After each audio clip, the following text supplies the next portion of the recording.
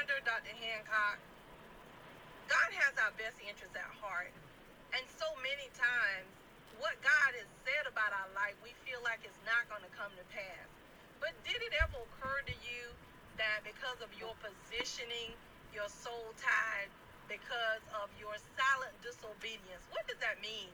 That means you know God say one thing, and you repeat out of your mouth what he says, but your heart is not where in what he says.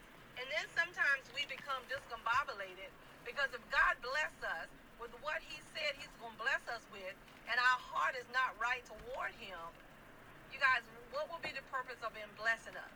There are people that are assigned to your life so that they can get to their destination, because all of it is for kingdom purpose.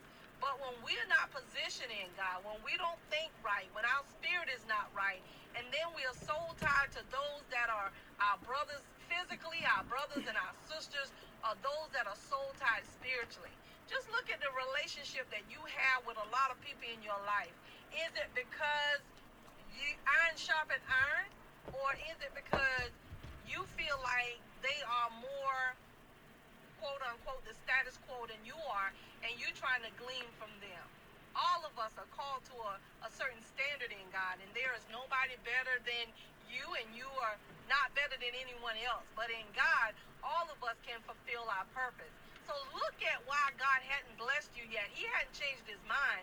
But until we get lined up with what the Word of God says, he can't release what he has for us, because then we would just give it to the swine.